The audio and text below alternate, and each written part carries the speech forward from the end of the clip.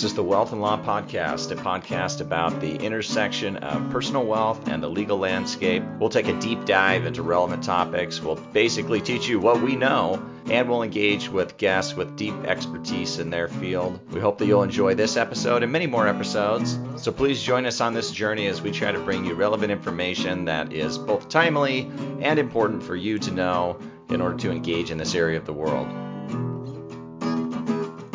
Welcome to the Wealth and Law Podcast. I am Brent Nelson, and there has been a bit of a shift in the market for a variety of reasons that we will dig into and more, where family offices used to be a little bit more passive players in investment, but they're becoming much more the direct frontline investors. And to break all of that down and the many new things that family offices are experiencing, Dror Futter is joining me. Dror, thank you so much. Pleasure to be here.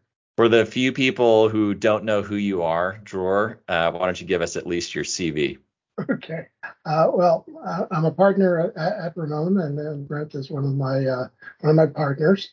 But prior to going back to law firm practice, I was a general counsel of a venture-backed startup, and before that, I was a general counsel of a venture fund. So between those two experiences, I've kind of been on all sides of the table in the venture game, and my practice focuses on representing startups and their investors. Yeah, startups and their investors. So that's like all of it. It's a lot. I can make, like a good lawyer, I can make the arguments on both sides of the table and often on the same day. Of course. Yeah, of course. Depending on who happened to call you, in what order. Yeah. I can feign an indignation for either side. Yeah, perfect. Yeah. As any good lawyer should be able to do, of course. Yep. Yeah.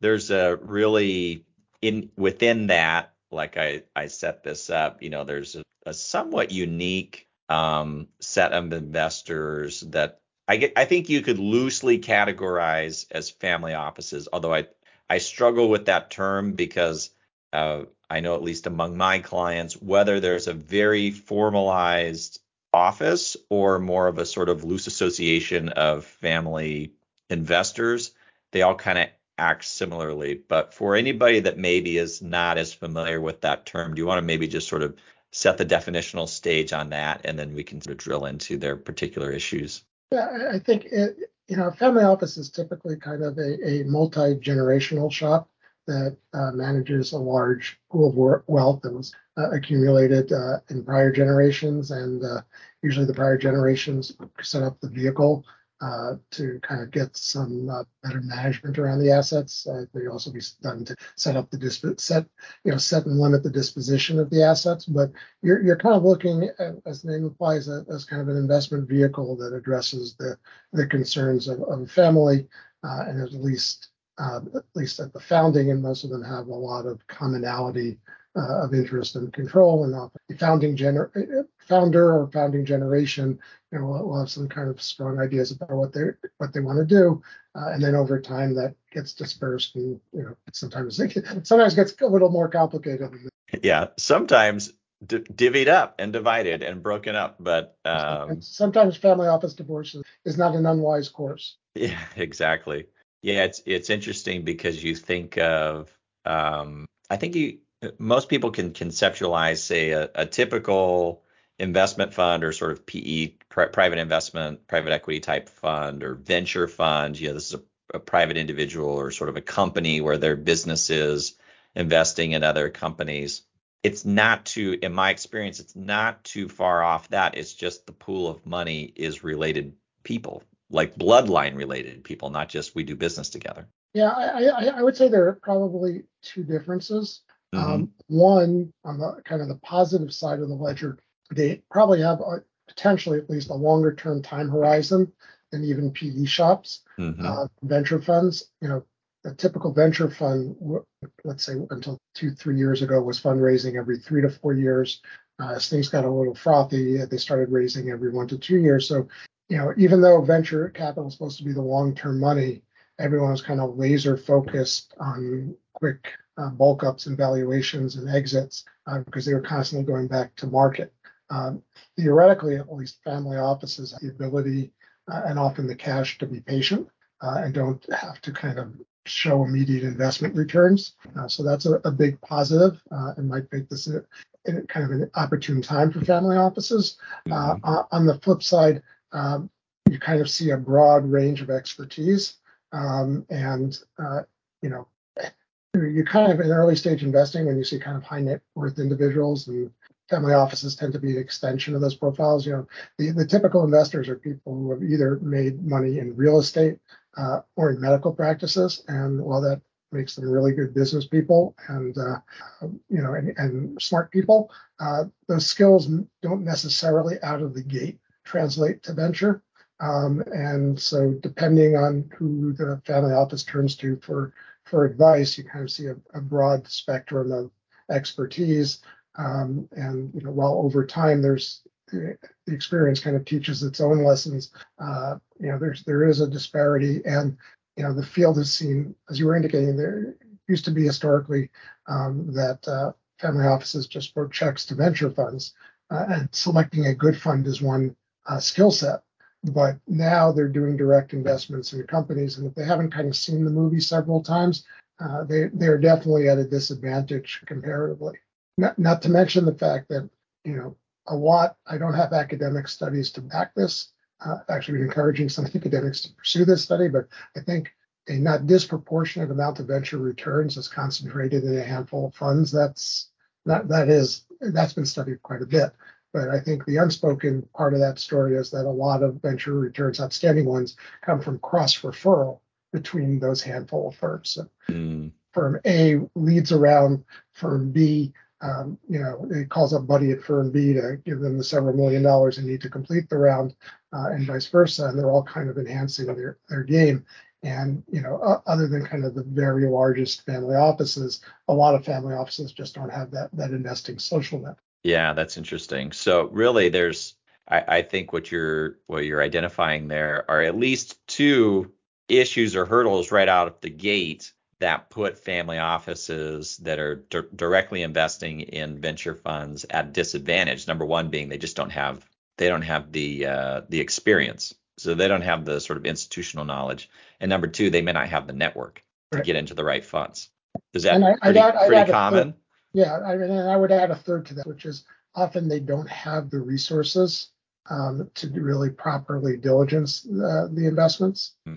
And it's interesting. There was a friend of mine had an interesting LinkedIn post where he basically, I want to make sure I capture this correctly, but it was basically which would you prefer to be 1,000 times better at picking ventures that would have a 10x return, or 100 times better picking ventures that had a 3x return, or 25% better at identifying ventures that would go to zero.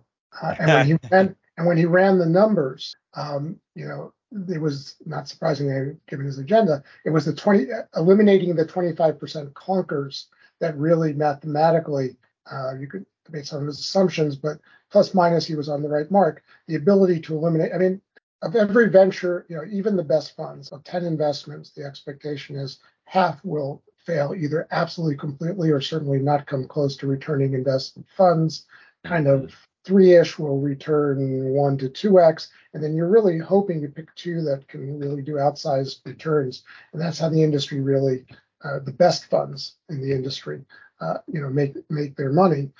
So just the ability to eliminate the clunkers is really significant, because one of the things that is different about the venture game is if you're in the public market and you invest money, unless you're really unlucky, your investment's not going to go to zero. The number of publicly traded companies, at least on the major exchanges, that go to an absolute zero is really pretty negligible. The number of bankruptcies a year Mhm. that wipes out common equity.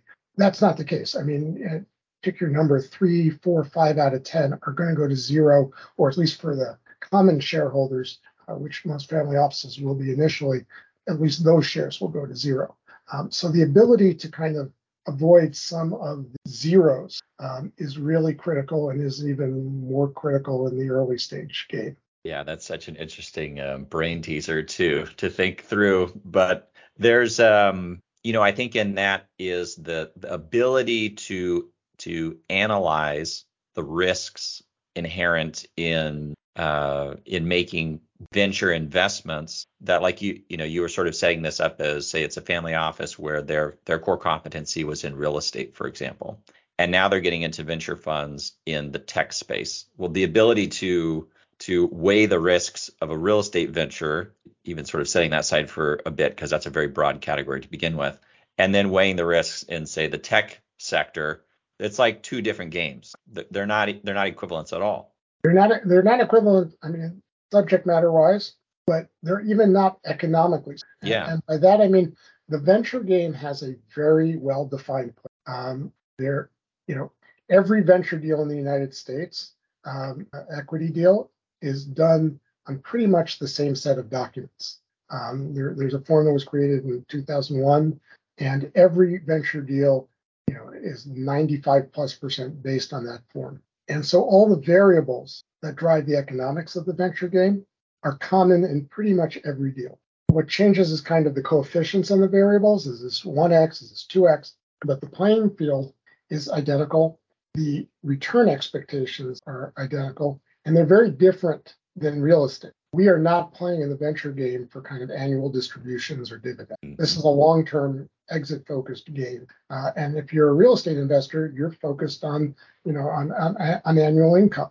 Yes, you want the appreciation of the building, but the income is an important part of the equation in most real estate investments. That's completely not the case in venture, and it's kind of almost like a red flag because every so often you'll see an early stage company and they've kind of been struggling to fundraise, and somebody will refer them to a family office or a high net worth real estate investor who's really good at what they do and have obviously made the money that they can make these investments, but they don't know the playing field, and they'll come up with deal terms not only being onerous, but are just structured in such a way that the company will never be able to actually get venture financing, which in almost all cases it's going to need down the road. And so it's not just the ability to evaluate the technology, but also to understand the economics of the venture game. The good news on the first one is really hard, and sometimes if the fund is large enough, it makes sense to bring in external consultants to make those kind of reads. But the good news is on the playing field, it's not a complicated playing. You just kind of have to do some reading and get up to speed and understand the field. And once you do, there's not a lot of twist to it. It's pretty straightforward. Yeah, but to your point, then not having first of all, not having expectations that are outside of the expected marketplace. That'd be the first thing. So you're not going to be disappointed when you go into the marketplace and you get terms that weren't what you were expecting, like if you were looking for an annual stream of income. But also then being able to go into the marketplace and understand what is actually available and what those terms actually are, and if they actually fit with whatever the investment philosophies happen to be for that family office. I mean, having those two pieces of information, I mean, it's easy enough for us to say, but having that, it's not like, one day you sort of snap your finger and it happens. It does take time to learn those sorts of things. There's an amount of education that has to go along with it. Is that a foot fault that you see in family offices where maybe they're jumping in before they've done the educational piece up front? So I think you see variety. It depends kind of how the family office got to the investment. In some cases, they're kind of following a venture fund or somebody who's kind of familiar with the game. In other cases, they've hired an attorney who knows the parameters and can guide them. So from that perspective, say it's not self-interest, but having an attorney who knows the game, who can kind of give you not just information about the parameters, but also what's market for those parameters. What are the common terms, et cetera, and what they're typically set at is really indispensable. And then you see people are like, you're kind of out there on the ledge, and there's no safety net below you. And in some cases they'll conclude a deal on bad terms. In other cases, and this might be worse in some ways, they'll conclude a deal with a kind of a company that really needs the money. But as I said, on terms that are unfinanceable going forward. Where they're really cutting the hamstrings of the company they're investing in, because the company is now not set up. Maybe this is Series A, but the company is not set up for B and C. Right. Yeah. And then the common refrain is, well, we'll deal with it then, and we'll waive it if it's something advantageous. But a lot of times, just seeing a deal structure like that will cause future investors to question the wisdom of the management team that accepted money under these terms, and they might, you don't want hair on the story, so to speak. You really you want as clean a story as possible, and it is really easy to see when the investment terms from a round didn't come from somebody within the industry, broadly speaking. Yeah, yeah, that's interesting. I'm curious, for you personally, when you're confronted with clients who maybe they're thinking about structuring a deal a way that's a little unconventional, how much of those, from your perspective, how much of those engagements do you view as, okay, my job is to just document the deal that they have made the best that I can on the terms that they've made, or okay, I need to educate them to understand the deal they need to make so they make the right deal? Yeah, so I can say without exception, really, I will at least highlight to them, that the deal is off market. Explain to them how it's off market. Explain to them that, if they're going to be seeking future venture financing, their economic goals will not be in alignment with this initial investor. So that I will do in all cases. At the end of the day, it's still their risk call. And it bothers me because what a lot of them undervalue is opportunity cost. These are smart people in a lot of cases that could be doing other things. And so for them to invest 2 years with this, let's call it uninformed money coming in with onerous terms, only to have the thing crash and burn 2 years down the road because nobody will invest under those terms, they burned 2 years of their life, and that just makes me feel bad.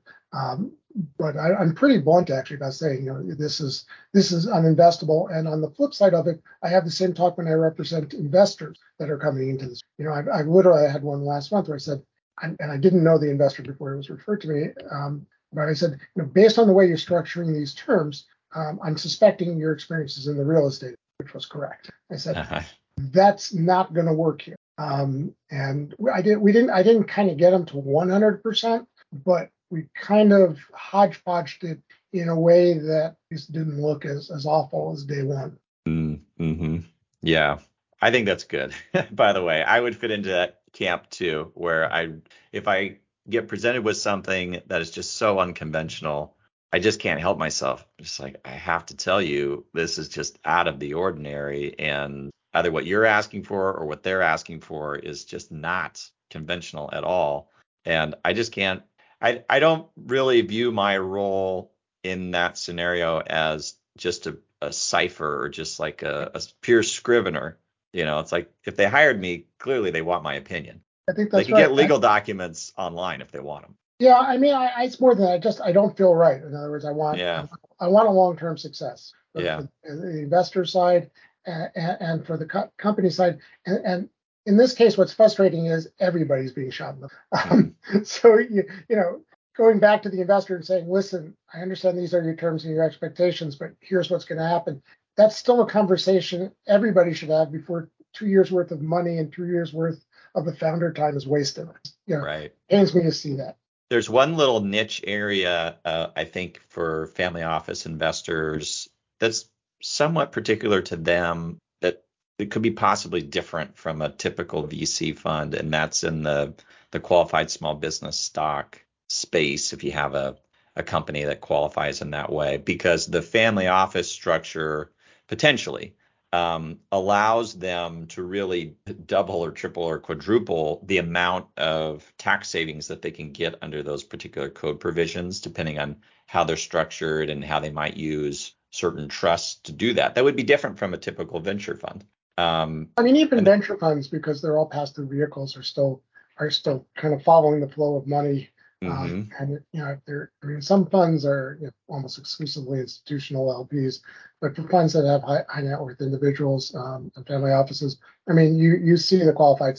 I mean, it is, I wouldn't say an absolute requirement, but it is pretty common requirement in early stage financings, and it's usually not an issue for the companies. And it's ironically enough, in kind of the crazy venture market of 2021, the sums started getting very quickly above the qualified small business thresholds. But as we're kind of returning to a period of a little bit more sanity, for the early rounds, that generally isn't an issue. Yeah. I think it's more, it's probably something that, yeah, if you have a pure institutional investor, where at the top, you're not talking about humans, you're talking about Yeah. companies at the very top, their sensitivity to these QSBS issues is going to be different because they don't care. But for a family office, that QSBS feature that could be the thing that could actually drive the success of the investment, really, in Yep. many ways. No question. No question. There's another element to family offices that I've always thought was interesting and different from, say, a typical VC fund. Yes, at the top of the VC fund, you could have very wealthy individuals who, frankly, could almost have their own family offices at the very top. But for family offices, they almost operate like I almost think of them as like Coca-Cola. You think about Coca-Cola.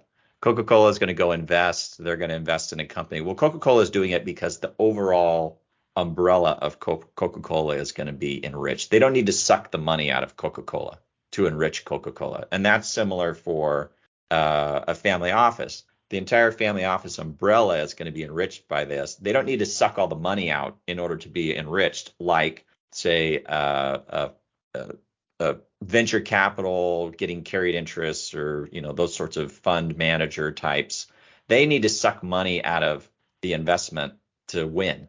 But the family office, the money doesn't have to leave the family office. They're trying to sort of enrich the whole, and that similarity, weirdly, at least in my mind, is something that a lot of private families have a hard time grasping. That they're more like Coca-Cola than they are like the fund manager. And Yeah. I think it's a strange dynamic, but it's something that I run into a lot, just trying to help people understand that. Yeah, it was the point I made earlier that at the end of the day, even though ostensibly venture is the long-term money, you really, particularly in the current environment, you're really responsible to the LPs who are your shareholders, and Mm-hmm. and interim performance matters. You can kind of take a more holistic, long-term view, of what an investment means when you don't have that kind of pressure. Where and quite frankly, you can also, pursue, other goals alongside it, benefit companies, Yep. ESG, right? You can have other aspects to it other than pure return. Now, granted, there are a lot of venture funds that view that as part of their investment goals, but they're still, a return number that they're going to be showing to investors that at least would argue for weighting return very heavily in investment. You're right. Family offices are more holistic, both in terms of their allocations, their return expectations, their time horizons, Mm-hmm. and kind of the purity of their financial goals or their diversity of financial goals as one of the number of goals. Yeah. I wanted to ask you also about, you mentioned things getting back to, in your words, normal. What does normal look like to you in that market? Or maybe for people who aren't as familiar, what's different about 2021 that was abnormal? And now we're getting back to what is normal. So venture is a cyclical business, but we've basically been on since 2009 on what I call a UTR path, which is up and to the right. So really, I mean, the slope might have varied at times, but it's been moving up and to the right very, very steadily. Yeah. And that kind of uninterrupted a movement for more than a dozen years was very long. So even going into COVID, we were already kind of coming through a couple of years where people would have argued the venture market was overvalued. And then for about an hour or so in March of 2020, the venture market kind of froze up with the rest of the world. And then everyone realized that evidently COVID is really good for venture. And the tail end of 2020 and 2021 were really ridiculous. The primary motivator, there's huge amounts of money were out there, both venture funds raising much more frequently, but also mutual funds. And people may not know this, but their mutual funds, conventional mutual funds from a Fidelity or T. Rowe Price, can hold somewhere between 5 and 10% of their assets in a liquid stocks like venture stock. Mm-hmm. So you may have Uber, you may be a part owner of Uber, and you may have been a part owner of WeWork without realizing. Both Fidelity and T. Rowe Price became major later stage venture investors. Corporate venture funds really came into their own, and private equity started to more than dabble in venture. So huge amount of money in the market in late 2020 and 2021, and valuations went through the roof. The primary motivator really seemed to be FOMO. So deals had to be done quickly, minimal diligence. And then things started to soften around New Year's, and then with the invasion of the Ukraine. I think it kind of spooked the venture market, and you saw a lot of venture funds kind of putting public guidance to their portfolio companies, saying slow down on the spend.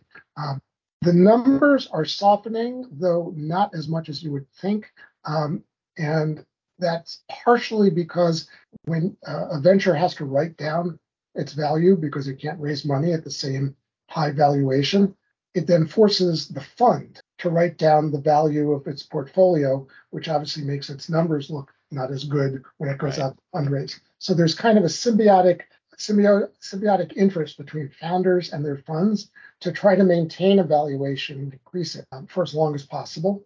And you can kind of do that depending on the situation for a quarter to maybe at most a year. And we're kind of seeing that stuff getting delayed. So deal terms are softening, but not dramatically. Valuations are dropping, but not consistently, and not, again, as dramatically as you would think based on what's happening to the public tech markets. Right. My guess is it's going to start getting more and more dramatic in Q3 and Q4. Now, that said, right now we're still well above pre-COVID levels.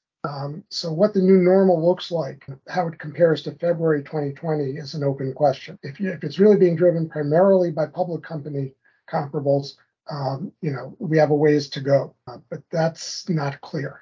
Right. There are other forces in terms of all this money that's still sitting on the sideline that may keep valuations higher than they are in the public market. But even that imbalance, but the private market can't exist in a vacuum. And at some point, it has to kind of sync up with ultimate expectations of value in the public market. Yeah. Do you think volatility negative volatility in this case, in the public market drives money to the private market? Is there a relationship there or not?